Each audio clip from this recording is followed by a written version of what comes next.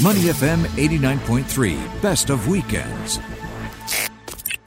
Dealing with ocean trash is a growing problem that we are facing not only here in Singapore but around the world. Millions of tons of single-use plastics in the ocean, among other things. And one local here in Singapore is trying to make a positive impact on that. Singapore's very own Matilda Da Silva has founded something called the Ocean Purpose Project, which is a consultancy trying to work with corporates and social enterprises to do the right thing. Matilda, hello and welcome to Weekend Mornings. Great to have you with us. Good morning, Glenn. How are you doing? Well, very well. And you know, this idea of our environment is one that we talk about actually quite often here on Money FM and on Weekend Mornings. And we're just seeing in the newspaper over the last couple of days, again, with the southwest monsoon, the trash washing up on Singapore beaches, and everyone's getting out from the NEA to private citizens to help. How big of a problem are we facing here in Singapore based on what you've seen at your Ocean Purpose Project? First of all, thank you so much, Glenn, for having me on the show. Sure. I'm here live in Pasir Ris. Actually, in the morning, I went for a cheeky paddle just to check out what's the plastic pollution situation on my own beach. Yeah. Seems to be quite clear where I am, but, Good. you know, talking about the tsunami of ocean plastic that washes up on East Coast right now, that's very interesting because this happens year after year.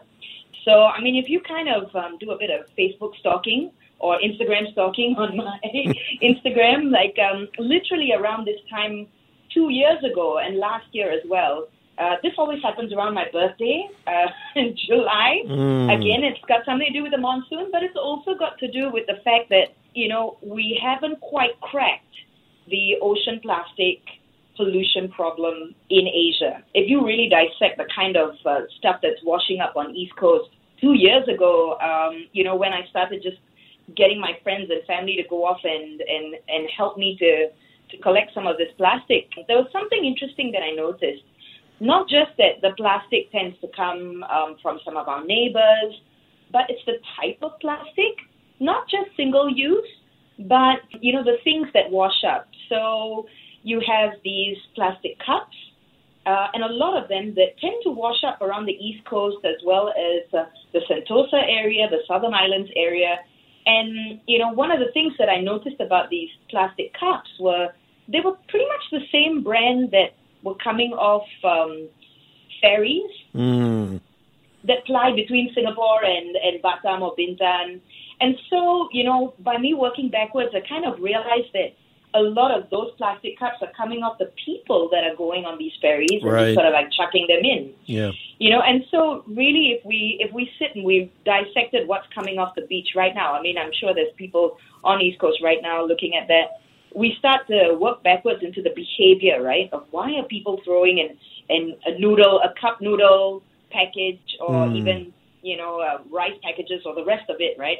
Diapers, the rest of it. Why are people throwing all of their dirty laundry? Believe me, I found some stuff, man. I found some stuff on these beach cleanups where I'm like, really, guys? Yeah, exactly. I mean, everything from toothbrushes to, of course, the single flip-flop, you know, the slipper that's on the beach. And you're like, where's the other one? Wait a minute. Somebody's walking around with one slipper on.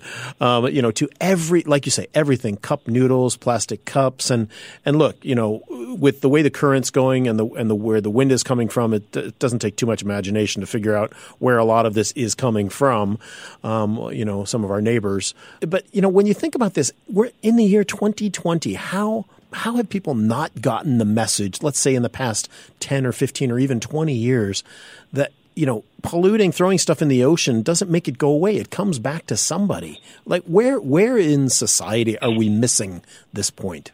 I guess the whole point is which somebody has to deal with it, right, Glenn? Yeah, well, that's true too. You know, I mean, if we're looking at things like rivers maybe being a source of global marine plastic pollution, right? You know, if you're talking to a poor villager or a coastal, someone who lives on the coast, who's just chucking that into the river because they do not have maybe a waste management system in place for, you know, that's able to take on that plastic load. they're just going to chuck it into the river. And then I'm going to think twice about it because, off it goes, right? That's not my problem to deal with. Here today, gone tomorrow, huh? Yeah. That's right. And over here in Singapore, we've got an army of cleaners, who are actually paid to go off and clean these beaches. Unless, of course, you have this massive waste event that happens, and these cleaners are just not able to do all of it. You clean one beach, in 10 minutes, it's back again. Yeah. And then the reason why we're talking about this is because members of public then go, why is this beach so dirty? Guys, clean up after yourselves. But, this is the thing that I've kind of, in the 2 years that I myself was that member of public, I'm not an environmental scientist or anything. I was just, a social media person and a musician is walking on the beach and going like, what's this, man? What's all this trash? Like, how am I going to, go off and paddle or swim or enjoy the water? And so as time evolves, and Ocean Purpose Project sort of got started, a lot of this was about me really thinking about my own behavior, and then working towards how does my own community behave around single-use plastic? Is it one of those things where, it's just there and, there isn't really a proper solution to it. And so what do we want to do? Don't question my need for bubble tea and just 2 years ago, a plastic bag or a plastic straw was even something so touchy that it would have become an election issue, right? Yeah, because sure. you had Singaporeans going like, don't make me change my way of life. This is how, I live. And of course, when you travel to other parts of Southeast Asia, you realize that people have very different ideas of what needs to be done about plastic pollution based on how the proximity to the problem. So, I think that's really what changes the way that people, especially in Asia, deal with the problem. So, for example, I think Asia, especially Southeast Asia, this is something that we should step up and sort out, with regards to single-use plastic, mainly because, a lot of the ocean's plastic pollution is actually coming from our backyard. So this is something that we should also be leading. But then the question is, there's recycling that's been around for a long time. How effective has that been? Then there's the innate behavior, right, of people going like out of sight, out of mind, right? Like, nobody's looking. If I'm just going to chuck my fast food packaging and the rest of it in this little plastic bag, nobody's going to find out. But Matilda is. Somewhere on a beach, Matilda's going to find this stuff. Yeah. She's going to open it up and she's going to see what you ate. She's going to know that you didn't stick to your diet. We're speaking with Matilda De Silva, of course, the founder of Ocean Purpose Project, and that's oceanpurposeproject.com. Easy for me to say.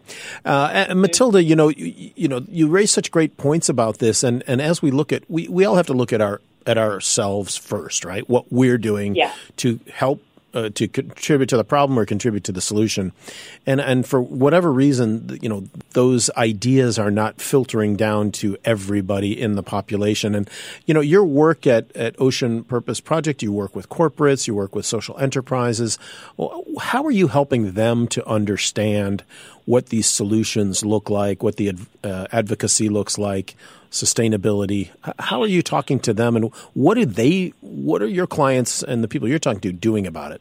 We kind of look at things in a different way. There's the beach cleanups, which are really important for behavior change. Sure. I think there are amazing ground-up initiatives that are happening from social enterprises such as Sustainable, Green Nudge. I could rattle them all off. The guys who are right now on East Coast Beach doing their own cleanups. Yeah, there are a number of very good ones here in Singapore. Right. Yeah. That's right. So I think, behavior change is a core pillar of Ocean Purpose Project. Behavior change through social media, behavior change through offline activities such as these beach cleanups.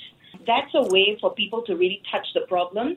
But, kind of doing a little beach cleanup on a Sunday afternoon and posting that stuff on IG story and saying, oh, I did 2 bags, Jamie. That's important. Yeah. But we need to start thinking a little bit bigger than that. Sure. How do we solution engineer around plastic? Right now, I'm talking to you sitting on a plastic chair. Plastic is really all around us. So how do we then sort of go, okay, what can we do with all of the positive impacts of plastic? And how do we tap that and turn plastic pollution into a resource? So the other 2 things that Ocean Purpose Project really focuses on are around these key problems. Plastic pollution has a lack of ownership. It's highly inefficient to have people just constantly cleaning up after each other, right? And then of course there's the issue of COVID-19. Where does plastic pollution stand in terms of all of that? The economic need for jobs, the economic need to focus on that instead of trying to do right by straws and single-use plastic. So this is where Ocean Purpose Project really kind of identified 2 areas, one of them being plastic to fuel and the other being bioplastics. So with plastic to fuel, the basic question is, if plastic comes from oil, why don't we just turn it back into oil again? It seems real simple, right? And straightforward. A lot of the scientists that are listening to me are like, no, this is more complicated than that. But it's true. But really what we are trying to do is we're trying to say, can we find a way not just to recycle plastic, but truly turn it into a circular thing where every bit of ocean plastic can be turned back into fuel. And this is a big question that I had 2 years ago when we were dealing with the same East Coast problem. Where I was just standing there with a couple of other social enterprises and people on the beach going like, what do we do with this stuff? We can't just be throwing this away, right? Right. We need to be able to turn this into a resource. So, I met a wonderful lady called Lisa Jones, who is a Pilates teacher. And together last year, we worked on a project in Indonesia on a little island called Madang that is located just off Sumbawa region with 3,000 islanders that are facing, imagine what you see at East Coast. Yeah. They're seeing 2 to 3 meters of that. Oh, my gosh. 2 to 3 meters of that. Wow. And, yeah, that's washing up on a daily basis. They haven't got the money to pay for people to come and clear that rubbish. Sure. And they're out in the middle of, they're in the boondocks. Nobody's going to come and help them. Really, this was a question of how do poor islanders sort this problem out themselves. So this is where, you've got somebody from social media, and then you've got a Pilates teacher, and then you've got, these poor islanders sort of coming together and saying, we're not scientists, we're not engineers, but we are going to work together to figure out a turnkey solution that is going to enable 3,000 islanders to turn this plastic into a resource. So what's the solution going to look like for that? So what we did was we partnered together with an Indonesian university called the University of Gajah Mada. Mm-hmm. The idea came about in January of last year to create a plastic to fuel machine. I'm fast forwarding a lot of the blood, sweat, and tears here. Yeah. But by June, July, we were able to send a plastic pyrolysis machine to the island. Now, this is not the best solution, but, for $10,000 of funds that were raised from the Dragon Boat community, from the Pilates community, from friends and family, that was really something that was gifted to the island. And today, they're actually still using this machine. It's about 80 kg capacity. They basically take all of the plastic that they pick up at sea and on the coastlines. And by the way, it's the school children that do this. So, it's part of their school curriculum. That's how beautiful this is. They pick up all of that stuff, shred it, put it in the machine, and out comes jet fuel grade kerosene. Wow. That burns at twice the efficiency and half the emissions. And is used to power their generators. And that means these islanders now have electricity, they have internet. Right? Wow. And this is the thing, how do we are foreigners, right? We're not Indonesians. We can't just swan into like a place and say, this is how you do this, and that's how you do that. Yeah. This has to be something that the islanders themselves say, okay, show us some of the best-in-class examples. Let's work together. Let's discuss how we as Indonesians can also work this problem ourselves. And really the beauty of this is eventually what we want to do is we want to make these islanders, these 3,000 islanders, become, the project experts that go off and help other remote island communities. Sure. And kind of pay it forward, to others. That's right. Yeah. And great idea. And out of poverty, out of, a lack of solution, they will eventually be the leaders, the information leaders that go off and transfer that knowledge to their communities. And that's really like just a microcosm of what we do and what we want to go 2.0 with this and say, how do we bring the best minds in the business in petrochemical, in plastics, in polymers, and say, guys, let's figure out how do we take all of this ocean plastic and turn that into a resource. Because if that's monetizable, if you can turn plastic waste into profit, right. I do not think people would be going off and throwing that stuff away. But again, this is a short-term solution, Glenn. What we're talking about is we want to solve that 8 trillion ton problem that's out at sea floating right now. But then comes the 2.0, right? Yep. How does that translate into jobs? I mean, just talking about in the U.S. alone, plastic-to-fuel facilities actually generate about 39,000 jobs and $9 billion in economic output. So, when we're talking about the kind of new industries that a post-COVID world requires, that's just in the U.S. alone. Just plastic to fuel. Yeah, the economic multiplier is real, and it's huge if we can figure out the right way to do it. Now, going forward, do you have any more projects like this Indonesia project in the pipeline, or are you looking for your next project? What will you do next with Ocean Purpose Project? So another thing that we are looking at is how do we create a new single-use plastic? If let's say a typical Singaporean is not going to give up their bubble tea and and their plastic straw, would it be possible for us to create a new kind of bioplastic that is not resource intensive, doesn't use a lot of land for you to cultivate that, like cassava or corn, right? That is actually carbon negative. So, the next project that we are kind of working on is really around crafting what that bioplastic is and trying to see if we could make that out of a hybrid of seaweed and mollusk shells. Very interesting. So, that's right. So we're trying to figure that out. Again, I ain't no scientist, but I talk to a lot of people who are. So really it's about how do we bring all of this mind and brain energy together.